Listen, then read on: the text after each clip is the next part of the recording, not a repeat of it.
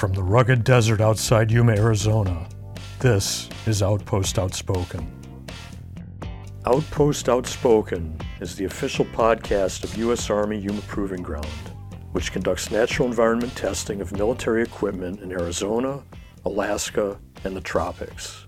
Hello, I'm Mark Schauer. There are many different paths to the rugged desert outside Yuma, Arizona, but Silen, a team lead in YPG's Air Combat Directorate, took a particularly unique one, beginning his career testing in the jungles of Tropic Regions Test Center. Good morning, Mark. I'm not originally from Panama. I'm originally from Puerto Rico. I was born and raised in Puerto Rico, and then my parents moved when I was a teen due to family reasons. And we lived in Costa Rica for a year and then to Panama, and that's where I finished my high school and college degree. So you're an engineer. Yes, sir. How did you first encounter Tropic Regions Test Center? So it's funny. My uncle used to work with when the U.S. was based in Panama Canal. When the Army was there, he used to work on TRTC back when it was called differently. My uncle had a contact, and after me graduating from college and having different work or jobs in Panama, he contacted me and said, "Hey, I know a guy that is looking for workforce to do a project. Are you interested?" And I'm like, "Yeah, sure." So I ended up going to the interview. From there, I was picked by TRTC. In 29 days in the job, I was deployed for about 5 months to Suriname to do that striker test, which was a very trial by fire, just because I didn't know what exactly we were supposed to be doing, but we just, go along and learn as we go. Now, the Tropic Regions Test Center staff is relatively small, so you test a lot of different things. You tested the striker, I remember, an electric generator at one point. It was a turbine generator that produced, I think they're advertising about 120 kilowatts of power. So we tested that in the tropics. I was in charge of doing the liaison officer between scientific community that was trying to test on the tropics. So I was in charge of making the connection between the U.S. government and the Panamanian, and then helping them navigate through the bureaucracy of getting their type of science studies that they were doing down there. How did you make the switch from Tropic Regions Test Center to Yuma Test Center? Funny story, I was still in TRTC and came to YTC to support a test here in YTC. So I was TDY here for about a month, and talking to some of the support that they were from YTC, I realized that I had an advantage that most of my coworkers in Panama didn't have, is that I'm a U.S. citizen by birth. So talking to the folks here at YTC, I realized that even though I had a competitive salary back in Panama, it was not even close to a U.S. salary and what I could be, at least moving up. Also, another good perspective that test gave me is that the office here in YTC is a lot bigger. When you have 1,500 employees, there's a bigger chance to jump around or, see different testing, exposed to different technologies, and at the same time, the opportunity that you can, transition and move up. At the end is to make sure that we test in the right way the systems that our warfighters are going to be using. So we want to make sure that they have the best equipment in their hands to make sure that they can fight the fight for us. So it matters.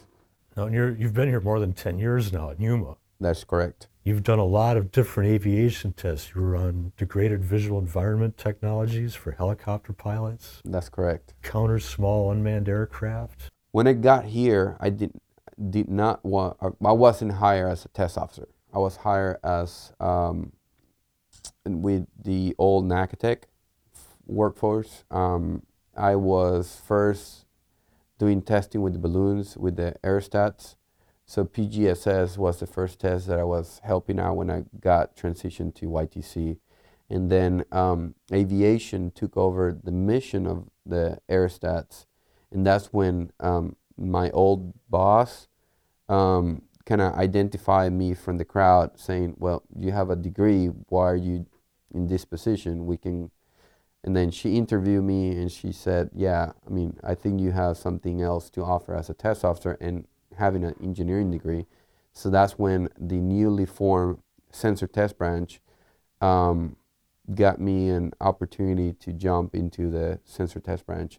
Then I was a junior test officer helping out, and I got exposed to different technologies. You know, aerostats was one, sensor technologies from the aerostat that you change the payload, radars, cameras.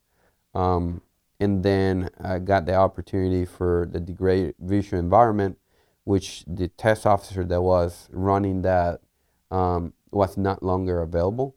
So that mission from one day to the next one, basically we were executing, is I was given the responsibility to run with it. And I remember saying, do you trust me? And say, yeah, can you do it? And like, if you trust me, I can do it. So. Sounds like you like it here in Yuma. You have no plans of leaving. No, so no plans. I'm not planning to leave. I like Yuma. We bought a house. I have family. My parents came from Panama, so I have family now. Living in Yuma.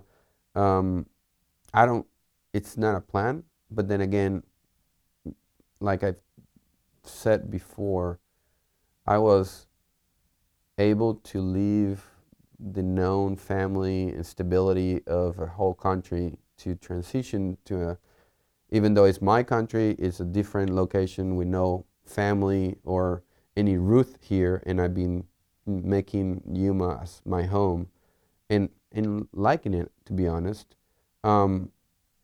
I've never closed the door and say, yeah, this is the last stop, because you never know. I joke about that I live in the extreme tropics, extreme desert. Next is extreme cold, which I don't see myself in Alaska, but who knows, you know? I sing Silen. Thanks for talking with us today. Thank you, Mark.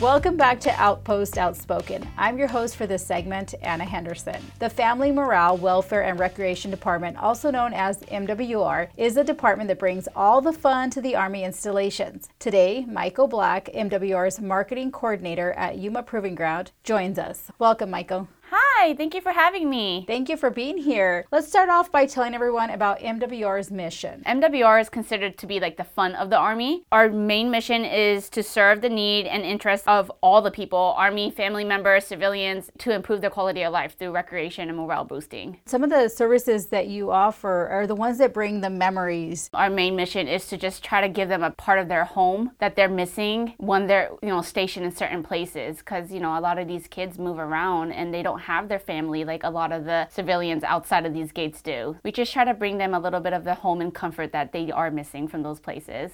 And you definitely do. I mean, those events are memorable. Can you tell me some of the other services that MWR provides? We do have a lot of different recreations, the gyms, things like that you would find off-post, the pool. We have food services, food facilities. There's plenty of different ones here on YPG. We do a lot of different events. MWR is not just about events, but we do provide a lot of events so that, our customer base knows that we have things that are going on here. You don't have to go looking off post all the time. I think another one would be child and youth services. That's not just for kids that are signed up to go to daycare every single day. There's plenty of things that they do outside of, their normal business hours of daycare. Right, from the summer camps to all of the recreational activities, yes, soccer, cheer, you guys provide all of that. Right, and for the youth, older kids, they do like game nights and things like that at the youth center, and I think that's pretty cool because you get to go outside of your house to another place with your friends. I think that would be really cool, so I can only imagine for the teens.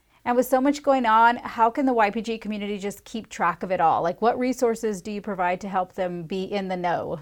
So there's plenty of options out there. One of them will be flyers. We try to post it in all of our facilities. We do have big posters outside of the exchange and the post office. We have the marquees posted out throughout the post. One of the main ones will be the main gate marquee.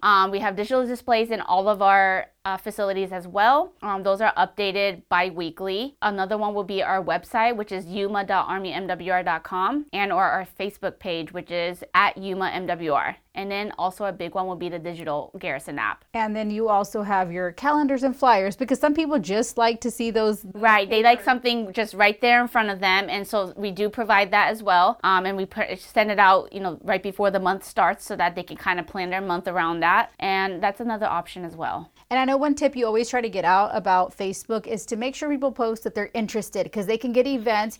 Things happen. Things have to be canceled. If they post that they're interested, how does that benefit them? So it gets them a notification. It gives them a notification if they're interested to let them know either 24 hours ahead of time, an hour ahead of time. It gives them notifications, hey, remember these things are happening in those areas you push that you're interested. Or if I push that it's canceled, it gives them the notification that it is canceled. So it's a really good reminder as well. All right, well, thank you for your time. I appreciate the work that you do to support the soldier and their families. Thank you so much. This has been Outpost Outspoken. Thank you again for listening. We'll see you next time from the Army's busiest test center.